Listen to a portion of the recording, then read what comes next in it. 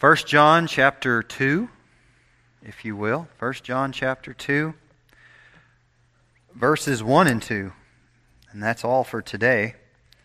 But that's quite a lot as we look into probably some of the most reassuring passages in all of Scripture, that of Jesus as our advocate. I come across the book Gentle and Lowly right at the front end of my sabbatical. It was suggested to me, as I have said before, by Mark Bearden, whom some of you may remember came roughly 3 years ago or so to preach here, and was with, I forget the name of the organization, Heart Cry Ministry for a long time, and it was in what he would do is to try to help churches get positioned for revival, not to bring it, but to try to get churches in a position to begin thinking that way. And that's what, when Mark was saved, that's what his ministry was. Well, Mark has cancer now, and he has colon cancer specifically. And he had some sections of it removed, had a hard time, went through chemo, radiation, all of it. I contacted him, had talked to him a long time, and in the course of that conversation, he had recommended this book that was given to him by his daughter, and he said it was a book that just really shook him. And I couldn't get it out of my head, so I ordered it myself. And that's why I had the book, was because it was recommended by Mark. I haven't heard from Mark since that time either. I know that last time I texted him, he couldn't talk really. So I'm not quite sure where he's at right now. It's kind of hard to get in touch with him. But pray for him as often as you think, because he's fighting a battle all new to him. But the issue behind the book, Gentle and Lowly, and why it's so important is because in it we have a picture of Jesus who is approachable. We have a picture of God who is approachable. One not brought down to our level per se, but one whom understands and sympathizes with us in our condition. An accompanying book that I had picked up by way of a Paul Washer sermon was from Douglas McMillan, who wrote a book about the humanity of Jesus from the specific point of view of how Jesus lived as the perfect man, walking in perfect surrender to the Holy Spirit, which is how he did his ministry. And as I keep saying over and over again, but it's a profound statement, is that every time we think about Jesus as our example, we will often qualify that with, yes, but he was God. As if though we could dismiss his struggles, or we could dismiss to that which he demonstrated to the fact that he was God, so he had a leg up on us. But that's not what the Scripture bore out. Yes, he was fully God, but he was also fully man.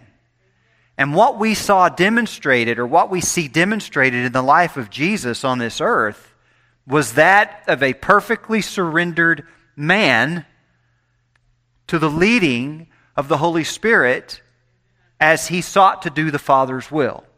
Douglas McMillan wrote this very, very well. He said, "Our representative fulfilled all righteousness for us. He goes to the place of testing and remains in it, self-consciously and deliberately as man. As our representative, he demonstrates not what absolute Godhead can achieve, not what omniscience or omnipotence can achieve, even when found in human nature." That would have been Jesus, because all of that dwelt in Jesus. Here's the point. He is demonstrating what the Word of God and the Spirit of God can achieve for man. And it's really important you guys get that. So try not to get lost under maybe what some of you may perceive as academia. Understand that Jesus demonstrated what the Word of God and the Spirit of God can achieve for man. That's what he demonstrated. Now, just in case you missed it, And I get so excited and impassioned when I talk about this. It can be a rotten week for me, and I get right here, and all of a sudden it's like I'm alive. But he is demonstrating what the Word of God, I have that. It's right here, okay? And the Spirit of God, He's right here too. Jesus had those things, and He demonstrated to me what God can do and achieve through these things in my life. So, while I have a perfect Savior, and while He was fully God, what I read about in Scripture in the New Testament concerning Him in His first advent, and the way He lived, and that which He struggled, and all of those things, I see my elder brother in the sense of, in my humanity, demonstrating for me a reason for why I should keep going forward. Jesus was only tempted in the realm of activating or relying on His omnipotence as God, which would have completely undone His sufficiency as the perfect man as our Savior. That's why the devil tempted Him all the time to, well, make these stones bread. Or call down your angels. We both know you have them. Do what you do to make it easier on your humanity by using your divinity. That would have completely have annihilated and neutralized His sufficiency as our Savior. Because He would have not, at that moment, He would have stopped being human. He would have cheated, in essence, okay? So, He is demonstrating what the Word of God and the Spirit of God can achieve for man. And on this, Douglas McMillan says, we must insist His mediatorial obedience. Therefore, it has to be obedience rendered in the nature of those He came to redeem. It was the obedience of a man, God's man, yes, but our man too. We have an all-sufficient Savior because He showed us how to live. And that's the beauty of how what Douglas McMillan writes is really literally what the book Gentle and Lowly is about, fleshing all those things out. We either find ourselves being hopelessly, so pitifully sinful that God cannot even begin to tolerate us any longer, or that Jesus is somehow disgusted and so disappointed in us that He's just going to give us the boot. Okay? Because we say, there's no way I can attain to that, right? Or we're going to go to the other extreme and say, He understands it so well that He's so much love that He just lets me be who I want to be. Both of those things are equally insidious and wrong. When we understand the true heart of God and who He is for us, we have not only reason to live, we walk on, as the Bible refers to them, as high hills. You know where it says that He gives us feet like deer's feet? This is what He's... You ever seen the pictures of rams like mountain goats on the side of mountains? And sometimes in some of these pictures, they've been on the side of dams, water dams, and you're thinking, how are they perched up there? The ledges couldn't be more than 3/4 of an inch sometimes, and they're just up there because there's a blade of grass. Well, number one, that's how God made them, because it's in the feet, see? Their strength is in their feet. I got goats, okay? And I don't know if their hooves are, how they're different than I don't know anything about that. But what I know is this: they can stand on things. Okay, lots of things they shouldn't stand on. But that God made them to be able to rise above and get into the loftiest of heights by simply fashioning their feet to hang on to the little bit of hope that may be there. And so when the Bible says that He gives us feet like deer's feet, it means that You may be drowning in things, but God's going to provide you with enough to get up. And that's what that means. Well, why would He do that? Because we have a Savior that made it possible for us to live in victory. And we may get beat down and bludgeoned on the floor. Think of all the Rocky movies. It's always the same. Okay, he comes out there and he's got a lot of heart, and they beat him to smithereens, and he's like, "I can't see." And then he pulls up, some kind of deep, visceral response, and he comes just pounding away, and he wins at the end. And you're like, it took you 15 rounds to finally do that. Whatever, he won. And so, but God gives us the victory. And I want you to, I just put it this way. God has given you the victory. It's given. Oh, by the way,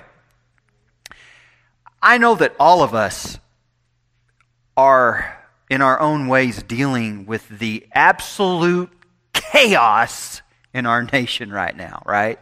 And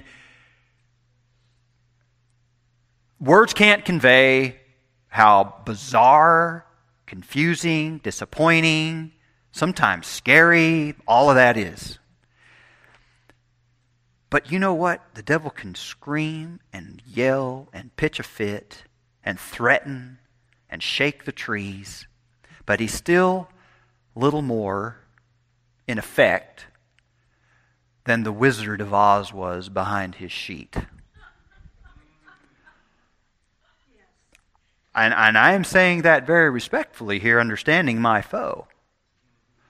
But he can only do what God permits him to do. He has no more power than God allows him to have. He's on a leash. He can scream at you, condemn you, scare you, frighten you, make you feel guilty. And he can make things seem so black and so dark. But he's the wizard behind the sheet. That's why the Bible says in one of the books in the Concordance that the whole world will see him as he is and go, and they will say, "Is this the one that kept the earth in such trouble? Is this the one that did it?" Have you read that? It's in there. Sharon, you go find it, okay? It's in the Old Testament. So I just know it's somewhere over there. Jesus is our victory. One of the things that the enemy may try to do to you is to make you feel like all you do is fail. And here's the first thing you should do, is understand that, yes, you fail. It's not all you do, but, we're pretty consistent in it. But there's a big ace in the hole here. The trump card, if you will. The nuclear option that's happened.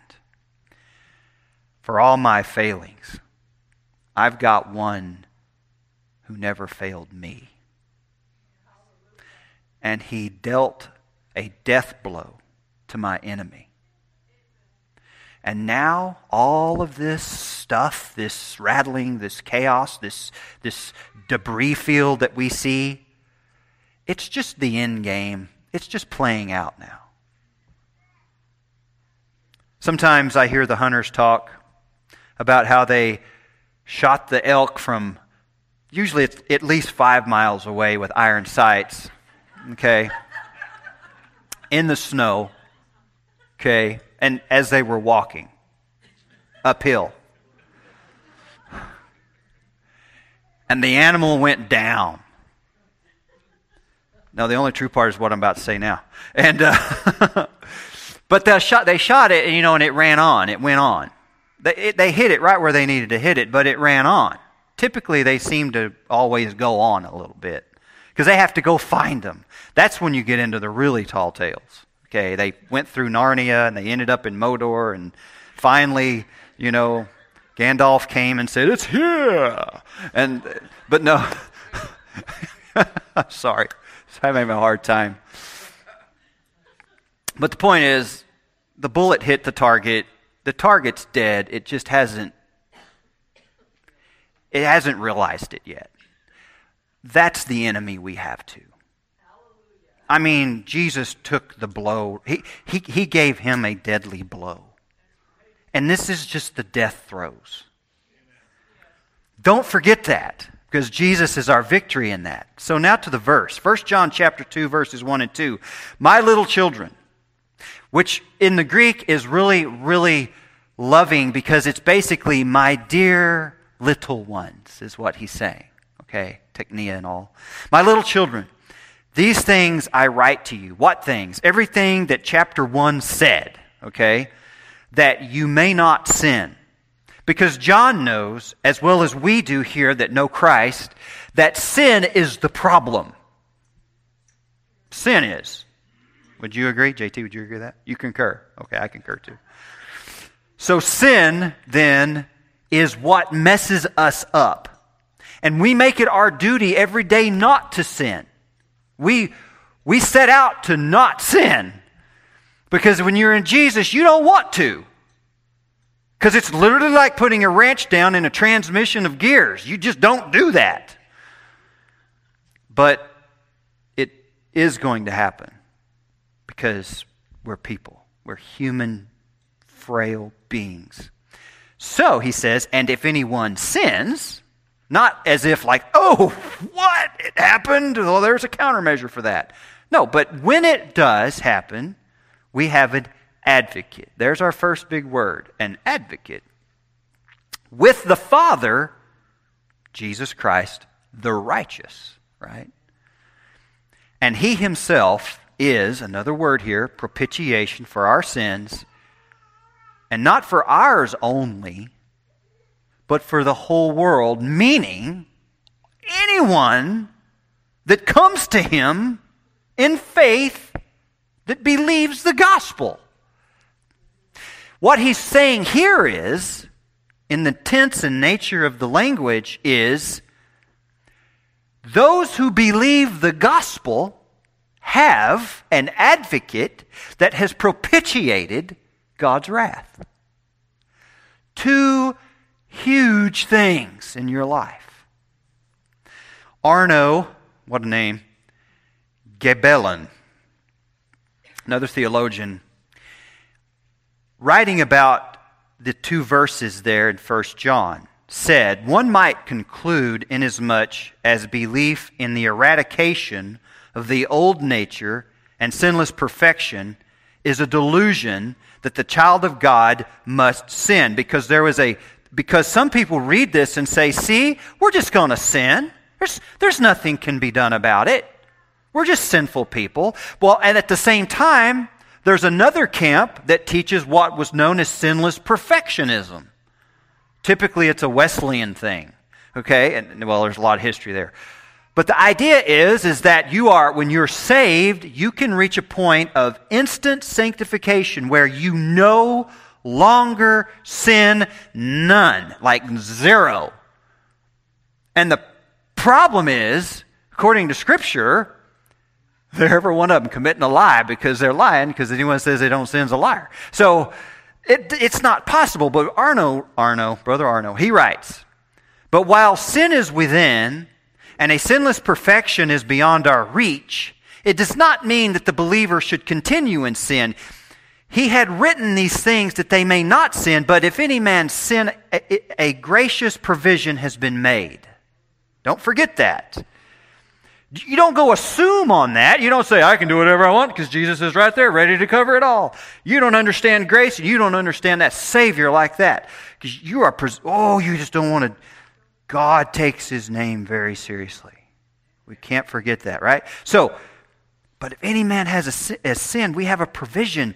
Let it be noticed that the application, as it is often done to the sinner who is outside, who knows not Christ at all, is totally wrong. In other words, lost people can't claim this. If you don't know Jesus and you're listening to me today and you're wondering, why is he so jerky in a movie like that? It's because I'm trying to get you to see something. The wonder of Jesus, the magnificence of His ability to save lost, sinful people. is for lost, sinful people who've repented and believe in the magnificent Savior. You can't have Him as Savior and still have your sin. He will do you no good. In fact, He will not be your advocate. He will be your judge. Creepy, man. So for the saved, for the contrite, for the ones who are saying, I'm done, I'm exhausted, look at the mess I've made, Jesus says, come on, bring it in. In fact, when we read in the Gentle and Lowly book, we'll understand as we read Scripture. Boy, Brother Ortland, I don't know, that must have been some kind of reckoning that God moved on him to write a book like that. But Jesus is attracted, drawn to people like that. He's drawn to the down and out. He's drawn to the spiritually exhausted, ready to give up. He's drawn to the humble. Oh, He can't resist the humble. He's drawn to the one that says, I want to not be in charge anymore. He's drawn to the one that says, I don't know what to do. That's who Jesus pursues. So, if you're opposite all those things, Jesus is not going to be much comfort to you. In fact, it's quite opposite. If any true child of God sins, we have an advocate with the Father.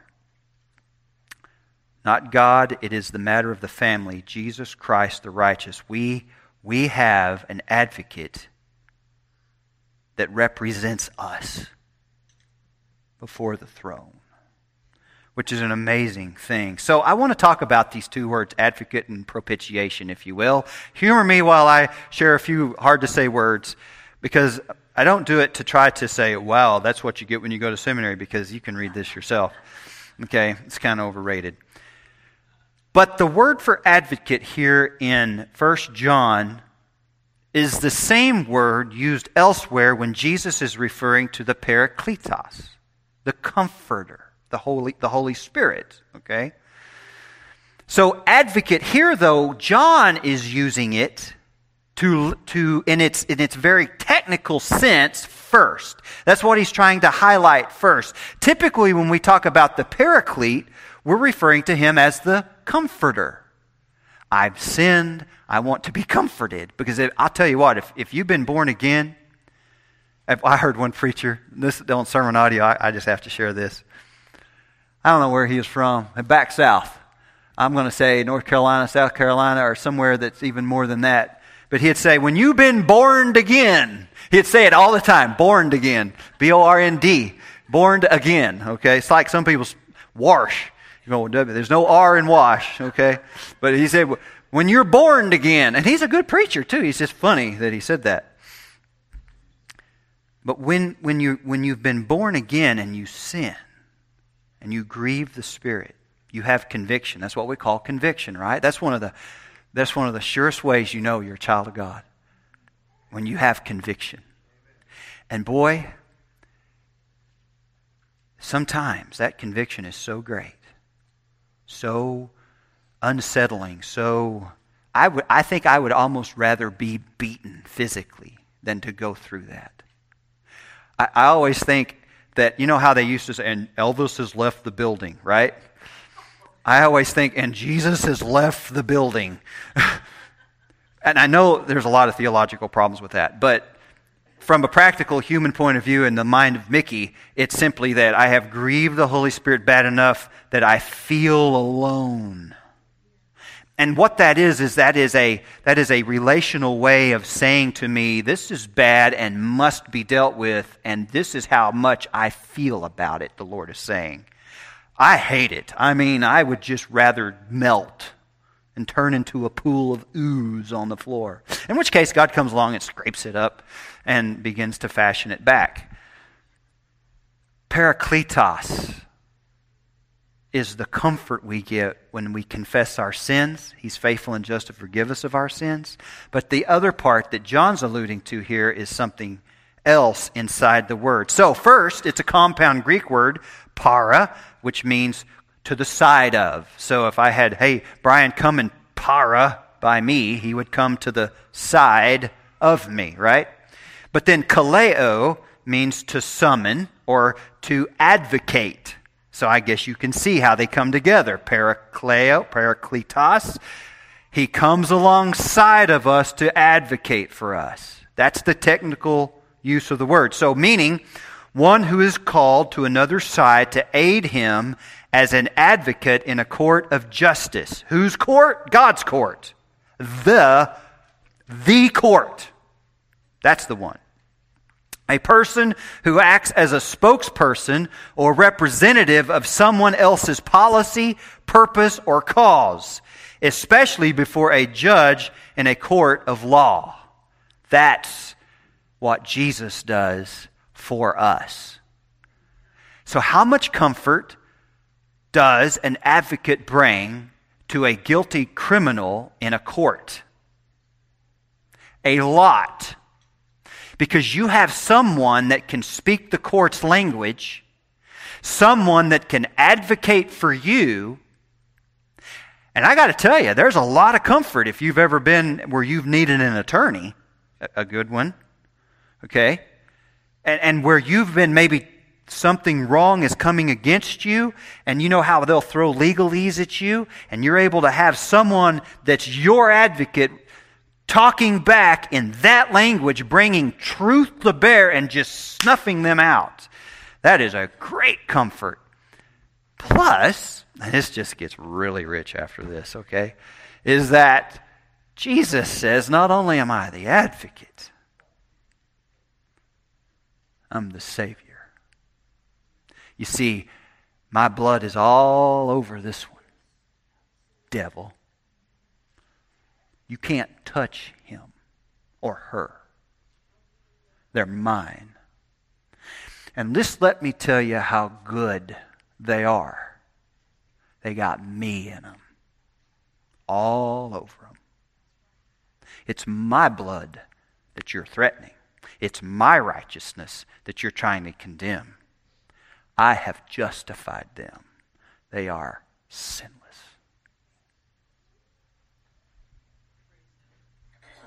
Well, what do you say to that? What do you do? I have a whole bunch. I don't have time because I'd never have time. But Romans 8 talks all about it. You should look it up. Okay, Hebrews 7:25. Therefore, he is also able to save to the uttermost those who come to God through him, since he always lives to make intercession for them. Here's something else too, Christian. Jesus was and Jesus is.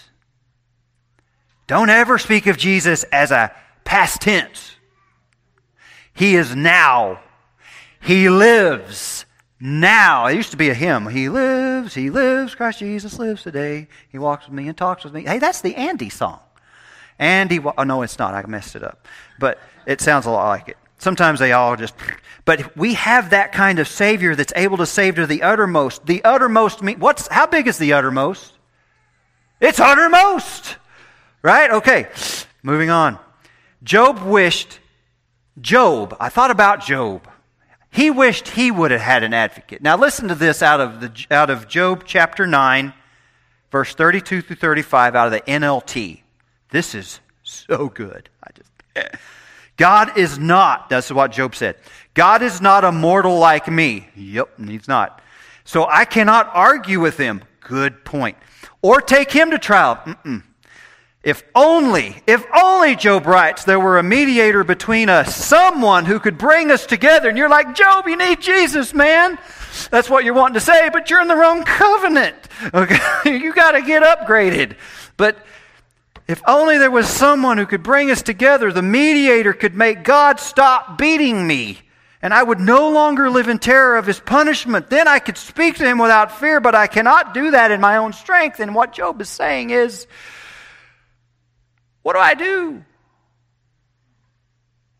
But I read that and go, Jesus! Because you have Jesus, you can stand there all day long because you have the Lord right there with you with his arm around your shoulders and he's mine. She's mine. I read Job right there. I've read through Job a lot, and I've never seen it like that before. Can you see kind of what Job is saying?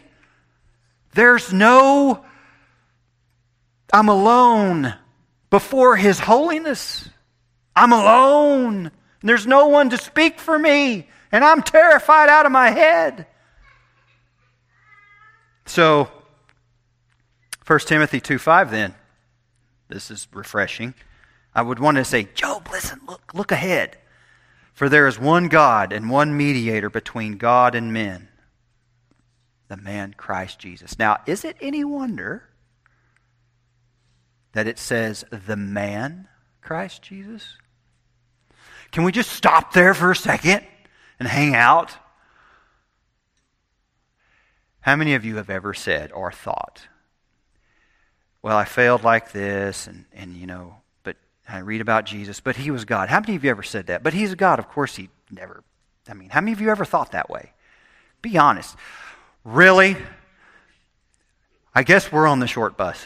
Because we're just, we're not saying, there's not a single one of you that has never put Jesus outside of His flesh to be able to have the strength to do what He did. All of us cheat Him out of His humanity all the time. But the advocate, the mediator, is the man Christ Jesus, living in full submission, full surrender, and full supply of the Spirit of God to the will of the Father.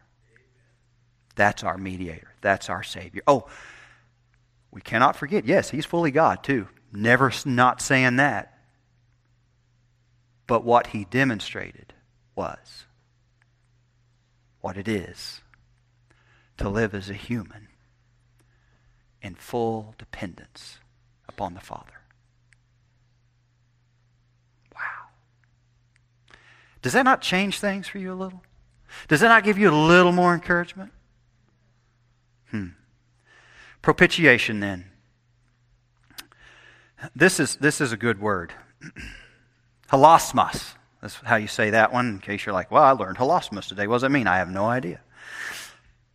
But hilasmos is related in stem and meaning to the word hilaros. Now, what do you think we have that's close to that word? Hilarious. You're thinking, what? When it comes to propitiation, say what? This is a serious matter. You shouldn't be all hilarious about it. Hilasmos and hilaros, meaning, so hilaros means glad or merry, cheerful.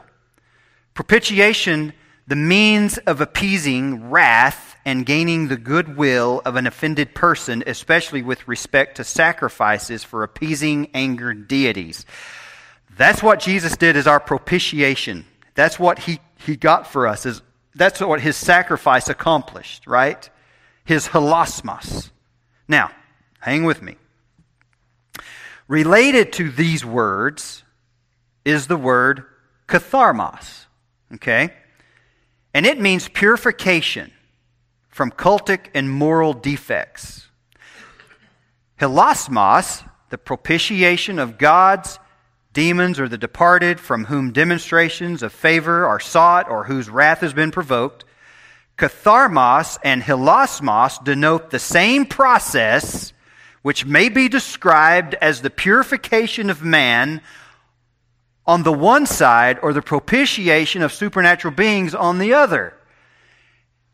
All that being said, for the joy that was set before Him, He became for us our mediator. He made propitiation for us with joy while appeasing the wrath of God. What is that? That is beyond human scope. He did that too in the physical part as a man. But He was God too. And these things and boy, suddenly we see just how rich God is. I'm baffled. This is my baffled face. Okay, because The more I learn about Jesus, the more struck I am with gratitude and wonder and amazement and love and thankfulness and confidence and all those other descriptors, that all of this happened in who Jesus is. Does that make sense? Okay. Almost done. This just gets a little better on the katharmoi part. So, the katharmoi may consist in the removal of physically conceived stains by washings. Now notice this, with water, blood, or by rubbings with clay, or by the fumigation of rooms. And in this case, they are not true sacrifices, even though animals are slaughtered to secure their blood, because what does the Bible say? Well, it is impossible for the blood of bulls and goats to atone for sin. Okay. But we also find true sacrifices and even human sacrifices in which the stains of guilt which are now conceived less physically are transferred to the victim and washed away by the means of it. In case of such sacrifices, we are naturally not to think in terms of feasting of gods or men. The essential thing is the offering up of the life of the blood, which is what Hebrews talks about, that Jesus did for us. It is absolutely incredible, and I do want to turn there because it's not very long. In Hebrews chapter 9, verse 11. But Christ came as high priest of the good things to come, with the greater and more perfect tabernacle, not made with hands, that is, not of this creation, not with the blood of goats and calves, but with his own blood. He entered the most holy place once for all, having obtained eternal redemption. Now it says this, for if the blood of bulls and goats and the ashes of a heifer sprinkling the unclean sanctifies for the appearing of the flesh, how much more shall the blood of Christ, who through the eternal Spirit, all coming together right there, offered himself without spot to God, cleanse your conscience from dead works to serve the living God. And for this reason, he is mediator of the new covenant, by means of death for the redemption of the transgressions under the first covenant, that those who are called may receive the promise of the eternal inheritance. And it just goes on and on about the blood of Christ. And that's what we see all in this one word. Jesus did it all. All of it. Which made me think, lastly, and this is the last slide, but what is one chapter that captures all of it? Isaiah 53. Isaiah 53. I'm going to read that. The forbidden chapter, if you're an Orthodox Jew. Isaiah 53. Who has believed our report? And to whom has the arm of the Lord been revealed? For he shall grow up before him as a tender plant, and as a root out of dry ground. He has no form or comeliness, and when we see him, there is no beauty that we should desire him. He is despised and rejected by men, a man of sorrows and acquainted with grief, and we hid, as it were, our faces from him. He was despised, and we did not esteem him. Surely he has borne our griefs. He has carried our sorrows. Yet we esteemed him stricken, smitten by God, and afflicted. But he was wounded for our transgressions. He was bruised for our iniquities. The chastisement of our peace was upon him, and by his stripes we are healed. All we like sheep have gone astray. We have turned everyone to his own way, and the Lord has laid on him the iniquity of us all. He was oppressed and he was afflicted, yet he opened not his mouth. He was led as a lamb to the slaughter, and as a sheep before its shearers is silent, so he opened not his mouth. He was taken from prison and from judgment. And who will declare his generation? For he was cut off from the land of the living. For the transgressions of my people he was stricken. And they made his grave with the wicked, but with the rich at his death, because he had done no violence, nor was any deceit in his mouth. Yet it pleased the Lord to katharmoi him. He has put him to grief. When you make his soul an offering for sin, he shall see his seed. He shall prolong his days, and the pleasure of the Lord shall prosper in his hand. He shall see the labor of his soul and be satisfied. By his knowledge, my righteous servant shall justify many, for he shall bear their iniquities. Therefore I will divide him a portion with the great, and he shall divide the spoil with the strong, because he poured out his soul unto death, and he was numbered with the transgressors. And he bore the sin of many, and he made intercession for the transgressors. What we have there is propitiation with the blood, with the joy. We have the advocacy as a result. And this is what Jesus did for his people. That's why the only way I could close this today, I think, is with Romans 25 and 26 out of chapter 3. Whom God set forth as a propitiation by his blood, through faith, to demonstrate his righteousness, because in his forbearance, God has passed over the sins that were previously committed, to demonstrate at the present time his righteousness, that he might be the just and justifier of the one who has faith in Jesus. You can take the world and all of its fluff and all its stuff and all its politics and all its supposed wealth and the best of what it's got, and it is raw, tainted, and ugly and empty and futile compared to the wonder of just knowing Jesus. I read this morning again about Shadrach, Meshach, and Abednego, actually, and how Nebuchadnezzar had set up that colossus in the plain of Dura and said, you must bow down when you hear these things happen. You must bow down and worship this thing. And I thought about, that sounds vaguely familiar today, kind of how that's playing out. But they said, it was reported, there are Jews that will not do this, right? And he was furious, it says. He was furious. And there they stood before this worldly big ruler. And with all the confidence in the world, they said, well, we will not serve your statue, but we believe God can save us. But then they said, but if not, know this, we won't bow down to you. So, you know the story. He takes this brick kiln, heats it so much that he has to kill his own men to even get them close to it. Puts them in a lot of very flammable material. Okay? Tosses them in there. And then is like...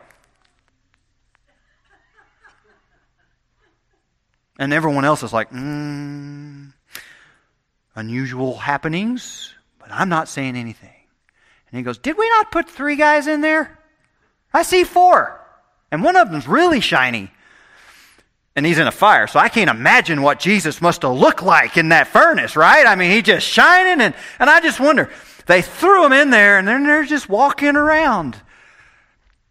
Logic says, if I'm in a furnace, and I'm standing there, and my ropes have been cut, I'm out of there, man. Phew, I'm coming out wondering how it all happened. But no. There is no better place to be than in the very presence of God. They didn't want to leave. Jesus was there. They're in a fiery furnace. And the heat and the sound, probably the roar. And they're just walking. Jesus is there.